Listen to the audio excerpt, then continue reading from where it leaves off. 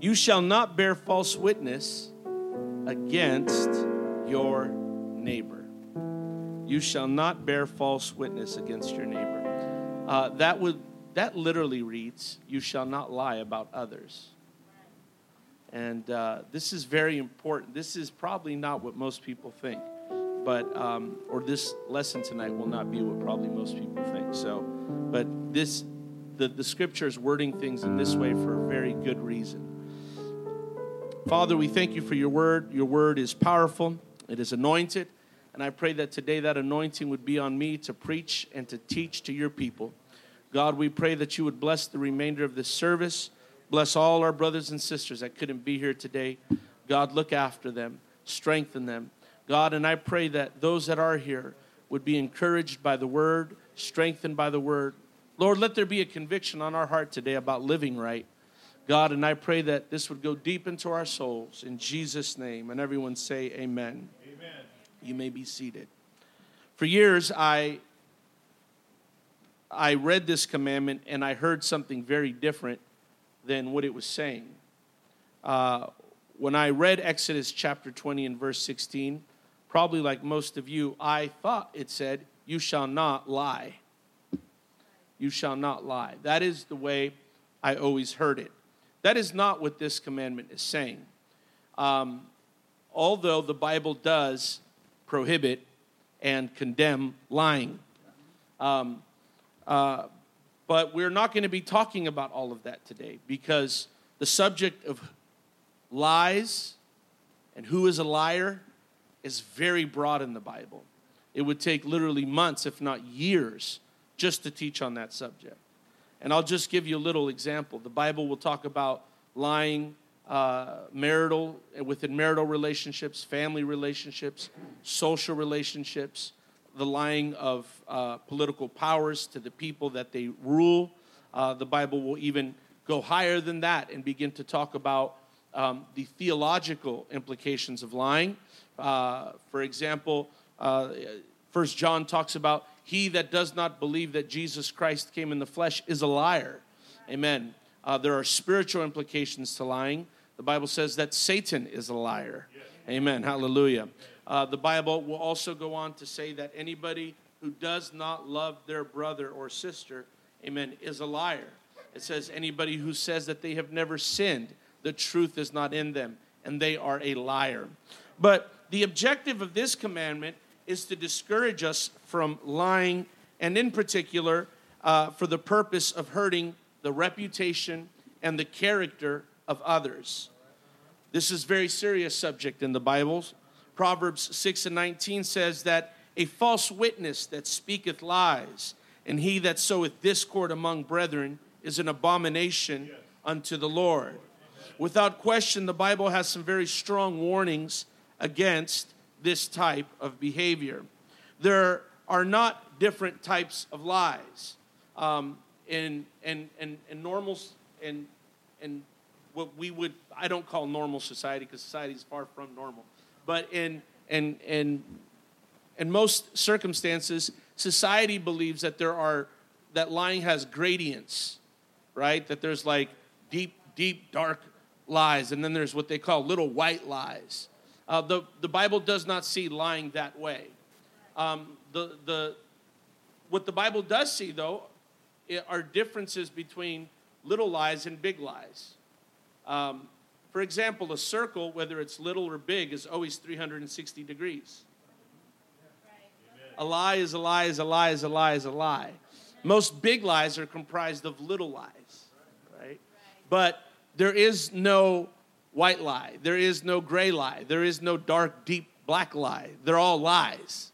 And so it's important to understand that we are either telling the truth or we are not telling the truth. Now, what does change with lying, where there are variations, is the reasons why people lie. Sometimes people lie to defend themselves. They see that they feel threatened, and so they begin to lie. Other times, people lie as an attack against other people. They are actually doing what they are doing with the intent and the purpose of hurting and damaging the reputation and character of other people. Neither is acceptable, neither is permissible. But this ninth commandment specifically addresses what I would call the weaponizing of lying, which is where we use lies to hurt someone else. This is why the scripture specifically says, you will not bear false witness against your neighbor. And it should be understood by now, and within this group of people, who your neighbor is. It's everyone. Everyone is our neighbor. All of humanity is our neighbor. And so what the scripture is telling us is that believers, God's people, are not allowed and should not lie against one another. Amen. And remember, what the Ten Commandments are God's law to Israel. He is trying to establish a society. But I'm going to tell you this, any society that were to adopt the Ten Commandments would be a pretty good society. Praise God. And these 10 commandments, they're not the 10 opinions, and they're not the 10 recommendations, and they're not the 10 chicken soups for the soul. Amen. These are the 10 commandments.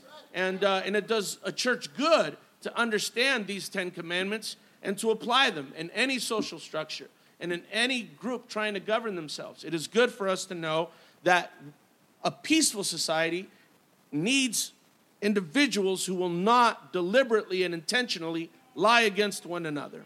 Amen. Now, the Bible has several different words for this action of lying to hurt somebody else. One of the most common words that is used in Scripture, in particular, the King James Bible doesn't use it as much as other versions, but the King James Bible does use it, and it is the word slander. Everyone say slander.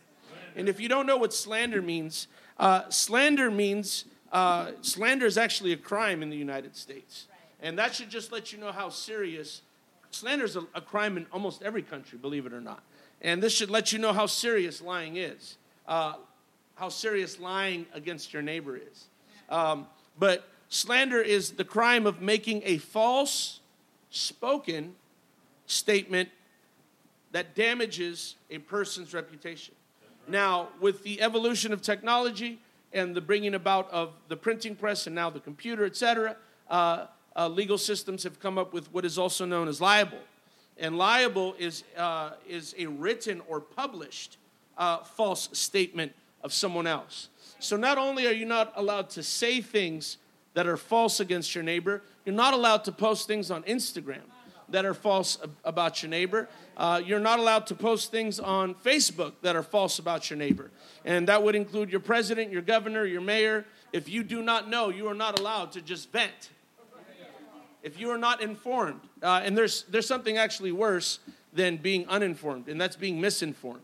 And so we are not allowed to just vent, amen, in written or verbal form. Somebody say, praise God. Amen. We can't just say things about other people that we have no evidence for and no proof. This is libel. This is slander. And you should definitely not do it about church folk. You're going to be in trouble with God if you do this. Now, when we say something false about someone, and we're going to bring this into a smaller, more intimate setting. When we say something false about someone to someone else, there's like this trifecta effect. There's this three-way negative effect. Matthew 15:11 says, not that which goeth out of the mouth defiles a man, but that which cometh out of the mouth defiles a man. Not that which goes in the mouth, but that which comes out of the mouth. That's what defiles the man. The question here is, who is the man? All Jesus is saying is that when a mouth opens up, and he's actually referring to false witness here, or what we would call slander. He says, when you slander, the man is defiled. Who is the man? There's three of them. The person speaking is defiling themselves. They just got a blot to their soul. The person listening is now defiled. And you know who the third person is? The person you're talking about. Three people are affected when we slander somebody. Three people are affected when we slander somebody. Ourselves, the person listening and the person we're slandering. And I'm going to tell you, I get convicted every time I teach on all these commandments. So don't think I'm not at my own desk cringing and wiggling, because I am. And I'm starting to realize things that I've never thought about. But I want you to know, you do good not to slander anybody in front of your children, because you are defiling your children. That's right. And you know, the grown folks used to make the kids go in the other room, and that's not a bad thing. Amen. And those of us that know 2 languages used to switch languages up. Amen. So that we might not defile somebody. Somebody say, praise the Lord. And some people might say that's old-fashioned. I say that's staying saved. Hallelujah. If you need to discuss something with your spouse, and sometimes we do.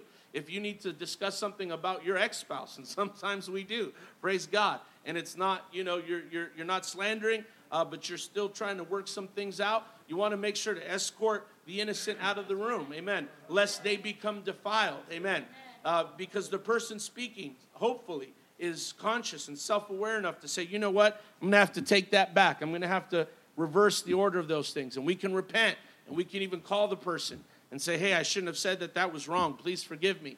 Amen. But let me say this. If we have said something that is false about somebody else to somebody else, we need to go back and fix that and let the other person know, hey, I should not have said that. That was wrong. Or I didn't know, or I was misinformed or uninformed, and I should not have said that. Praise God. And if you have defiled your children, you ought to tell them that you've done that. You ought to let them know, I should not have said that. The psalmist David said in Psalms 101 and 5, whoso privately slandereth his neighbor, him I will cut off. You know what? You know what? That's just good old-fashioned King James English for I cut off trash talkers. I cut off trash talkers. They're not in my squad. They're not in my friendship circle. They're not. I mute them on my social media. If not, and you know, there are people that talk trash. I can't tell you how many people I unfollow all the time. I don't care. I don't want those toxic words. Amen. I don't want to read liable. Amen. Hallelujah. And I don't want to hear it. Praise God. And there should be something in us that says, you know what? I am going to try to the best of my knowledge, and there's nothing wrong with this, to cut off people that do this. And we'll talk a little bit about why. But let's pause right here before we move into the next kind of false witness against the neighbor. What do we do?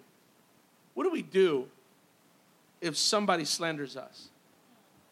What do we do? This is a good, you will all. Oh, and I know this, here's the good news. You will all be slandered at one time in your life. Oh, yeah. Some of you are being slandered right now. Amen. Hallelujah. By somebody. Praise God. I may get slandered by the time this service is over. Hallelujah. But what do I do? The Apostle Paul says in 1 Corinthians 4:13, when slandered, we entreat. When slandered, we entreat. What does that mean? The word entreat means to speak kindly, gently, or softly. And Paul says, when we are slandered, we go up to that person and we speak to them kindly, softly. And the question is about what? The answer is about the error and the misinformation that they're speaking. The Bible says that a soft answer breaketh the bone, and a soft answer turneth away his wrath. So when we become aware of the fact that somebody has slandered us, we don't slander back. Amen. You know, there's a scripture in Proverbs. It says, he that hideth anger is a fool, and he that spreadeth slander is a fool. And what is that saying? It's saying that you don't, a lot of us think that it's virtuous to hide anger. But a lot of people walk around with hidden anger that turns into slander. Right? We are hiding all these feelings and all these emotions about such and such a person that may have hurt us. And we walk around, we hide the anger. We're like, oh, no, I'm good. I'm good. You know what? Some people have problems. It's all good. No, you know what? I'm doing good. You know, she's just mad that her boyfriend left her. But, I'm not one to gossip, so.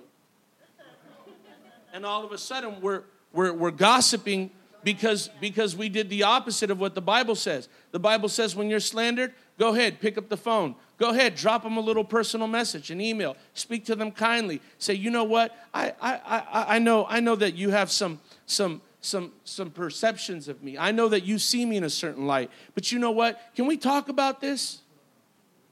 Can we talk about this? I just want you to know it's not that way.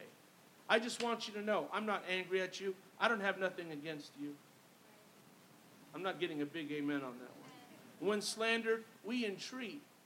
Now, some theologians actually believe that what Paul is saying, because he doesn't say who we entreat. Some theologians actually believe that what Paul is saying is that when we are slandered, we entreat God. What does that mean? We pray to God. We bring gentle, kind, gracious words to the Lord. In fact, I was praying about somebody who slandered me today. And yesterday I was praying about them. Praise God.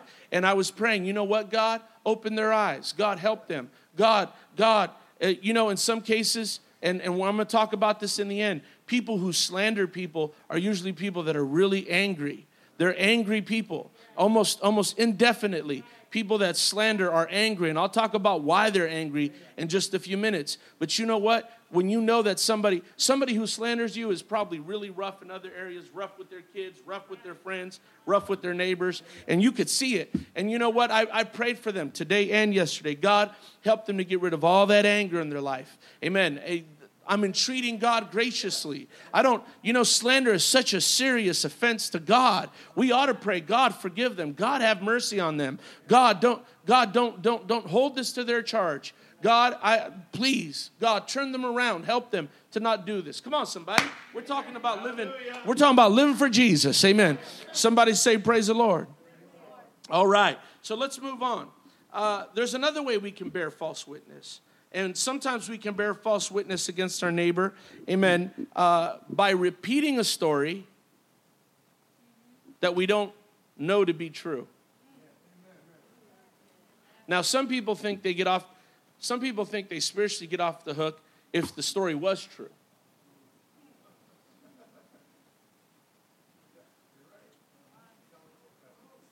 Some people think that gossip has to be a lie. You can damage somebody just as badly with the truth. If you have, truth comes with a responsibility. Knowing the truth comes with a responsibility. And I know people that may have truths, but they are not careful with how they disseminate those truths.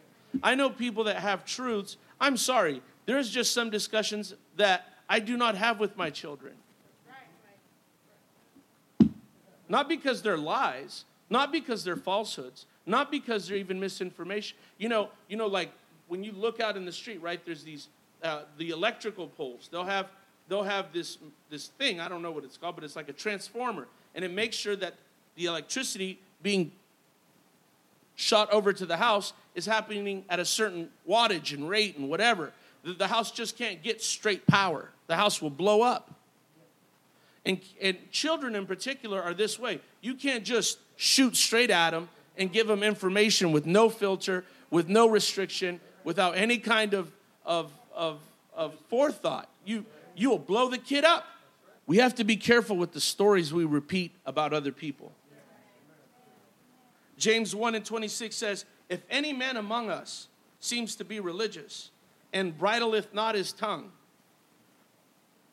he deceiveth his own heart, and his religion is in vain. One man said God knew what he was doing when he put teeth in front of our tongue. Those are little doors and gates right there, buddy. Praise God. Hallelujah. The tongue, without question, from the biblical attitude, is that the tongue must be bridled and controlled. Why? Because it has an almost unlimited potential to ruin and to destroy. James 3:5 says, even so the tongue is a little member and boasteth great things. Behold, how great a matter a little fire kindleth. We had all these fires here in California, and it's believed that most of them were started by arson. I remember at one point the fires were so bad here, we could not step foot outside of our house because the air was so polluted. There was so many ashes and toxins in the air. I remember I had never felt that kind of anxiety in my life. I thought we couldn't escape it. We drove to the coast. We drove back. No matter where you went, the air was bad. And do you know that somebody started those fires? Not with gallons of gasoline. They didn't need a blowtorch. They didn't need a missile. They probably did it with a little bit of gas and just one match. And the Bible says an unbridled tongue is the same way. Somebody who tells stories without thinking about it, without fact-checking, without having 2 or 3 witnesses, without asking themselves, does this even need to be repeated?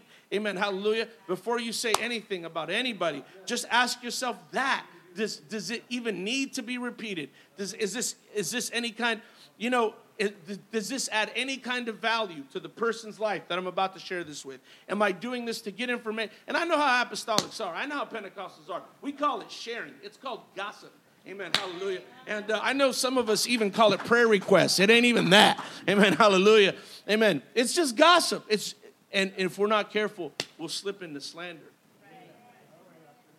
If we're not careful, we'll slip into slander. If we do not know something to be true, we should just not repeat it.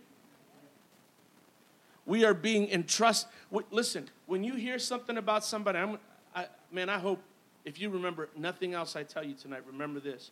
When you hear something about somebody, know this. You are actually being entrusted with the most precious thing any of us have, someone's reputation. Whether it's true or not is irrelevant. When you hear somebody say something about somebody else, you have just been trusted by God, perhaps, with the reputation.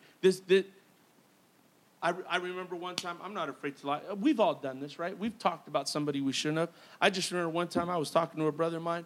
I said something about somebody else, and might have been true. I don't even remember at this point what I said. All I remember was his response. He just stared at me, spoke in tongues for a few seconds, was like, I am my brother's keeper. And I got so convicted, I thought, man, I'm over here lost. You all spiritual, tongue-talking, and quoting scripture. But you know what? He shut me up real quick. And you know what? He spared me from slipping into slander.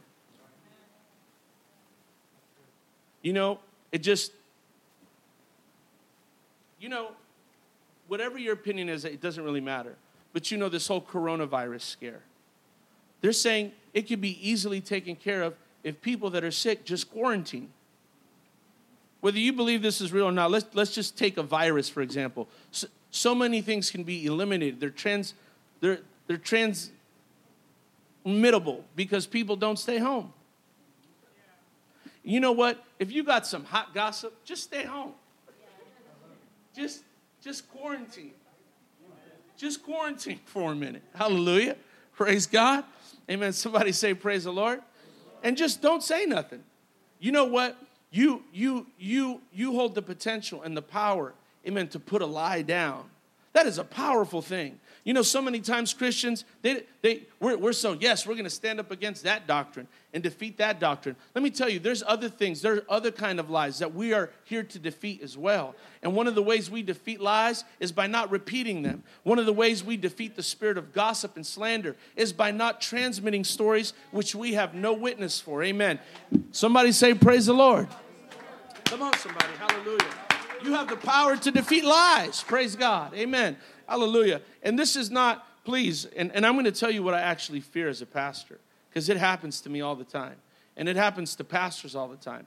You'll just have some person in the church that's like, stealing cars. And someone just says, Pastor, I didn't want to say nothing. Yeah. I didn't want to falsely accuse, this 16-year-old of not being able to afford a Maserati, and so I just figured it was his. I didn't want to slander. That's not what we're talking about, people. Well, that's not what we're talking about. Psalms 141:3 says, David praying, and here's the actionable advice. Thank you, King David.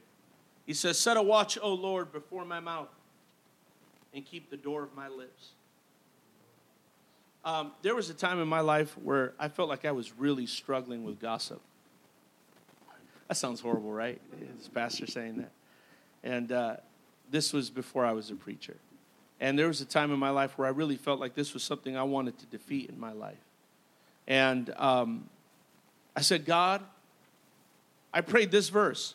Set a watch, O Lord, before my mouth. Keep the door of my lips. And you know what happened? Every time I was about to gossip, I feel the Holy Ghost. Like I'd feel this, like in some cases, I'd actually feel like a tingle in my head. It was weird.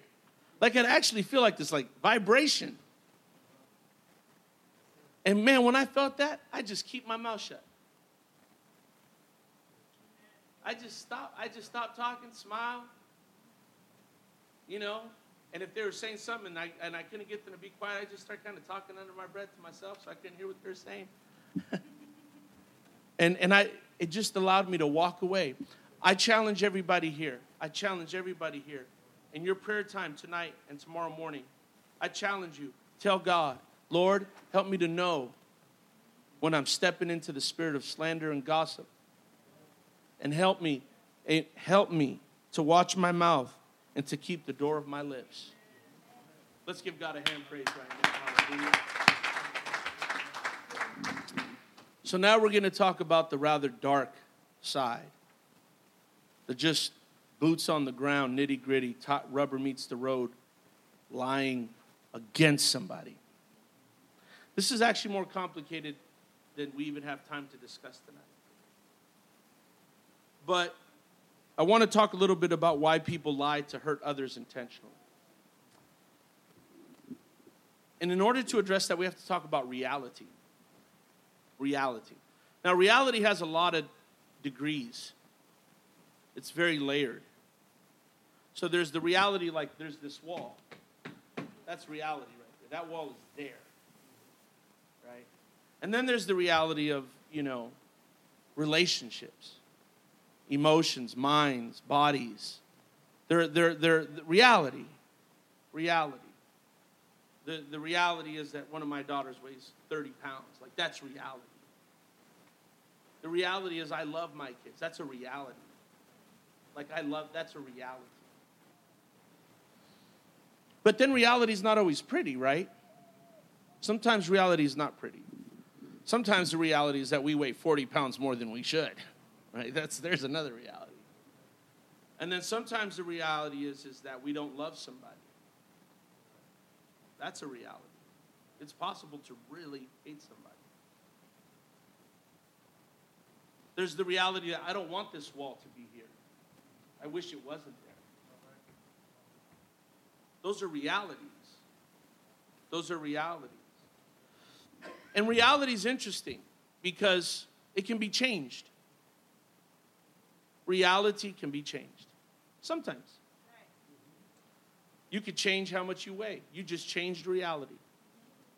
You could change your friendships. You just changed reality. You could change the way you feel about somebody. You just changed reality. But then there are things in reality you cannot change. We might get diagnosed with an incurable disease. That is a reality that we cannot change. And if it changes, we call it a miracle. Right? But reality either can or cannot change. Some people are clear, very clear, very clear. In fact, all of us should strive to be this person, to be very clear about how reality can change. Like, we should all strive to be that kind of a person that knows where reality can change. When we see somebody that's isolated, marginalized, we can love them and change reality. When we can, if our health is bad due to our own fault, we can change reality. And we ought to do it. It's our God-given, a lot of people don't know this. There's a very peculiar verse in the New Testament where Jesus looks at the people and he says, is it not written that you are gods? Right. And that word gods there is theos, but it doesn't mean gods as in like God in heaven. Right. And he's not saying that we're little gods. But what the translation there should be, is it not written that you are governors? And what he is saying, we are governors and stewards of reality.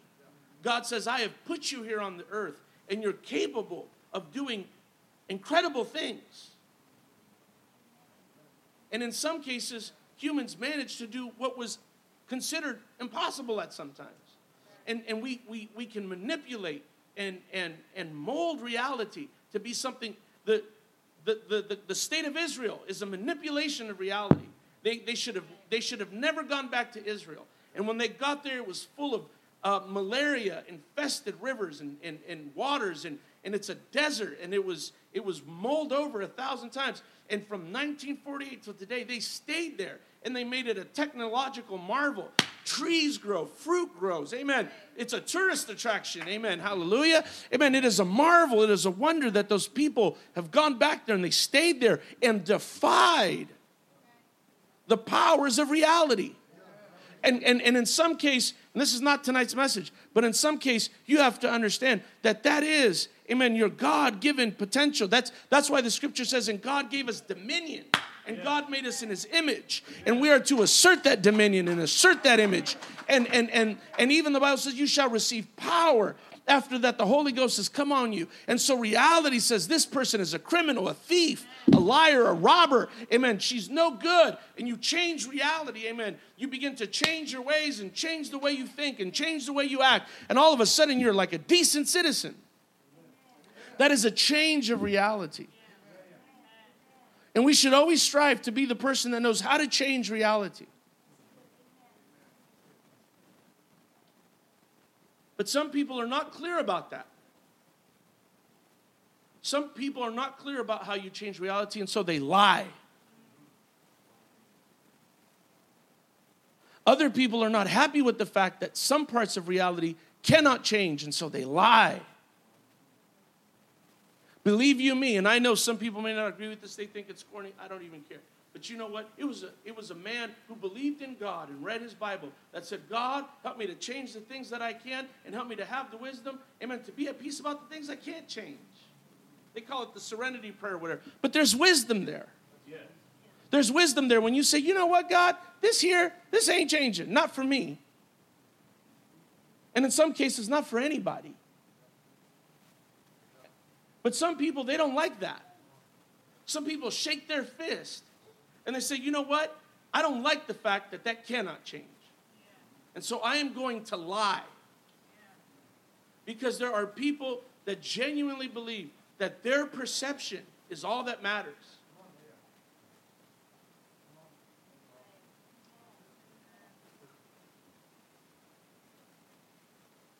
As far as these people are concerned, lying appears to change reality. They don't particularly care who it hurts. They just want things to adjust to their liking.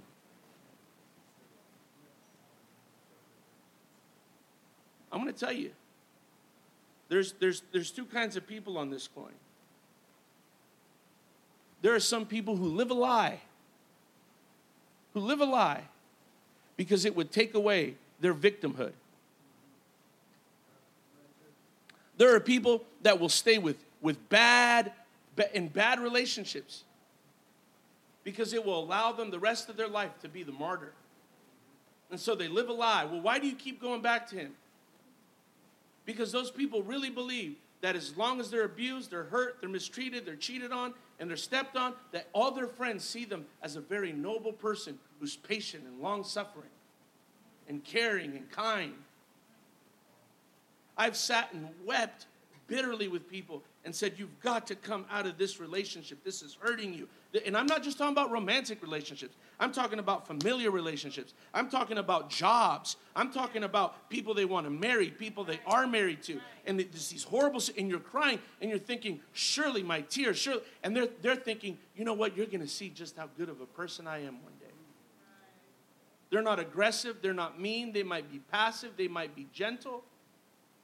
But they insist.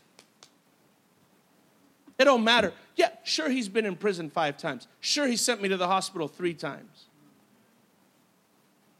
Sure, he cleared out my bank account twice. But he's going to change. And you'll see how strong my love is.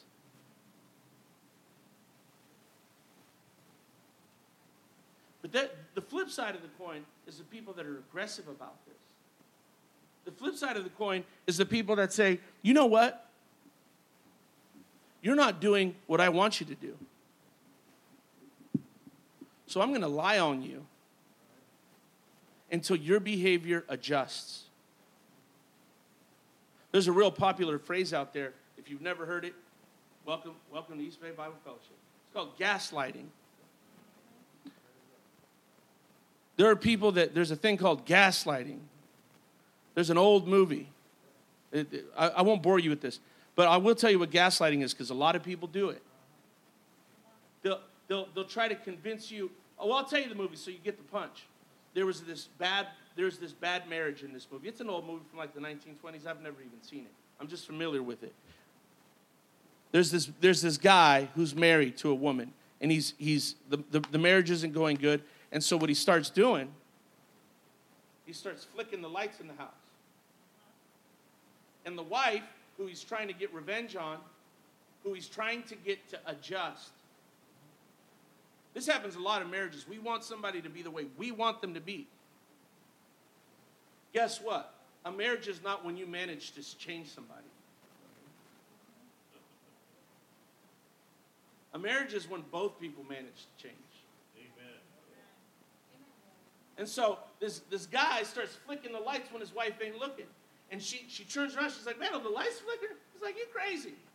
Yeah. Like, no, nothing's happening. She's like, I thought I just saw the lights. And through the whole movie, he's just doing this to her. And finally, the woman just breaks down and loses her mind, because her husband convinces her that she's crazy. And I know people, and perhaps we've all been that person, who tries to convince somebody else, no. You're not seeing what you think you're seeing. You're crazy.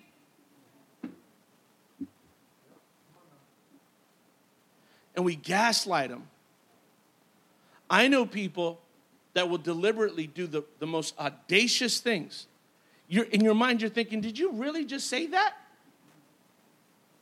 I know people that will actually push the envelope and do stuff where you're like, you ever had somebody do something so crazy in front of you, you're like, are my eyes deceiving me right now? Yeah. Did you actually just do that?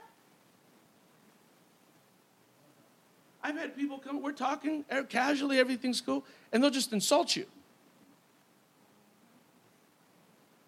You ugly. Wait, and they're gaslighting you is what they're doing. They are genuinely, and I don't know why I'm getting this, but maybe I'm just venting tonight. But they're gaslighting you is what they're doing. They're slandering you in hopes that you will change and adjust. But here's the thing about gaslighters. Here's the crazy truth. Most of the time, they're not actually malicious. And if you are ever going to help a person that does this, if you're ever going to not be affected by these people, the one thing you have to realize is, you know what? You know what your problem is? You don't like reality. Most gaslighters tremble at the thought that reality is not the way they want it to be. It drives them crazy. It drives them crazy that their wife is really that way. And those of you that are happily married, you know, there comes a point in every marriage where you're like, you know what? I'm not going to even try to change that. You're really that way. Surprise. Yeah, love covers the multitude. That's right. And sometimes it's not a sin. Guess what? It's not a sin if your wife's favorite color is purple.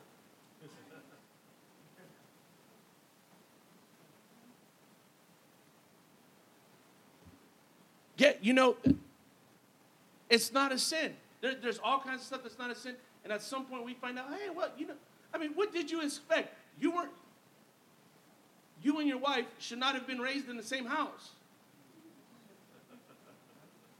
Like, she had different parents.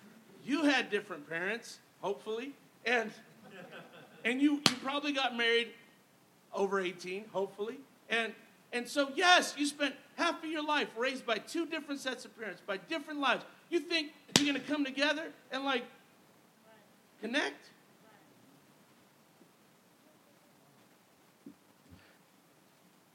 But we don't just get to change reality. And let me tell you where the real hubris is.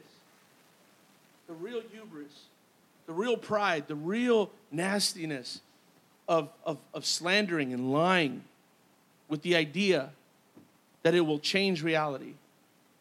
Because there's two things we have to consider here, and I'm almost done. I hope I'm not boring you. When we lie about somebody, what we are saying is that our version of reality is better than reality itself.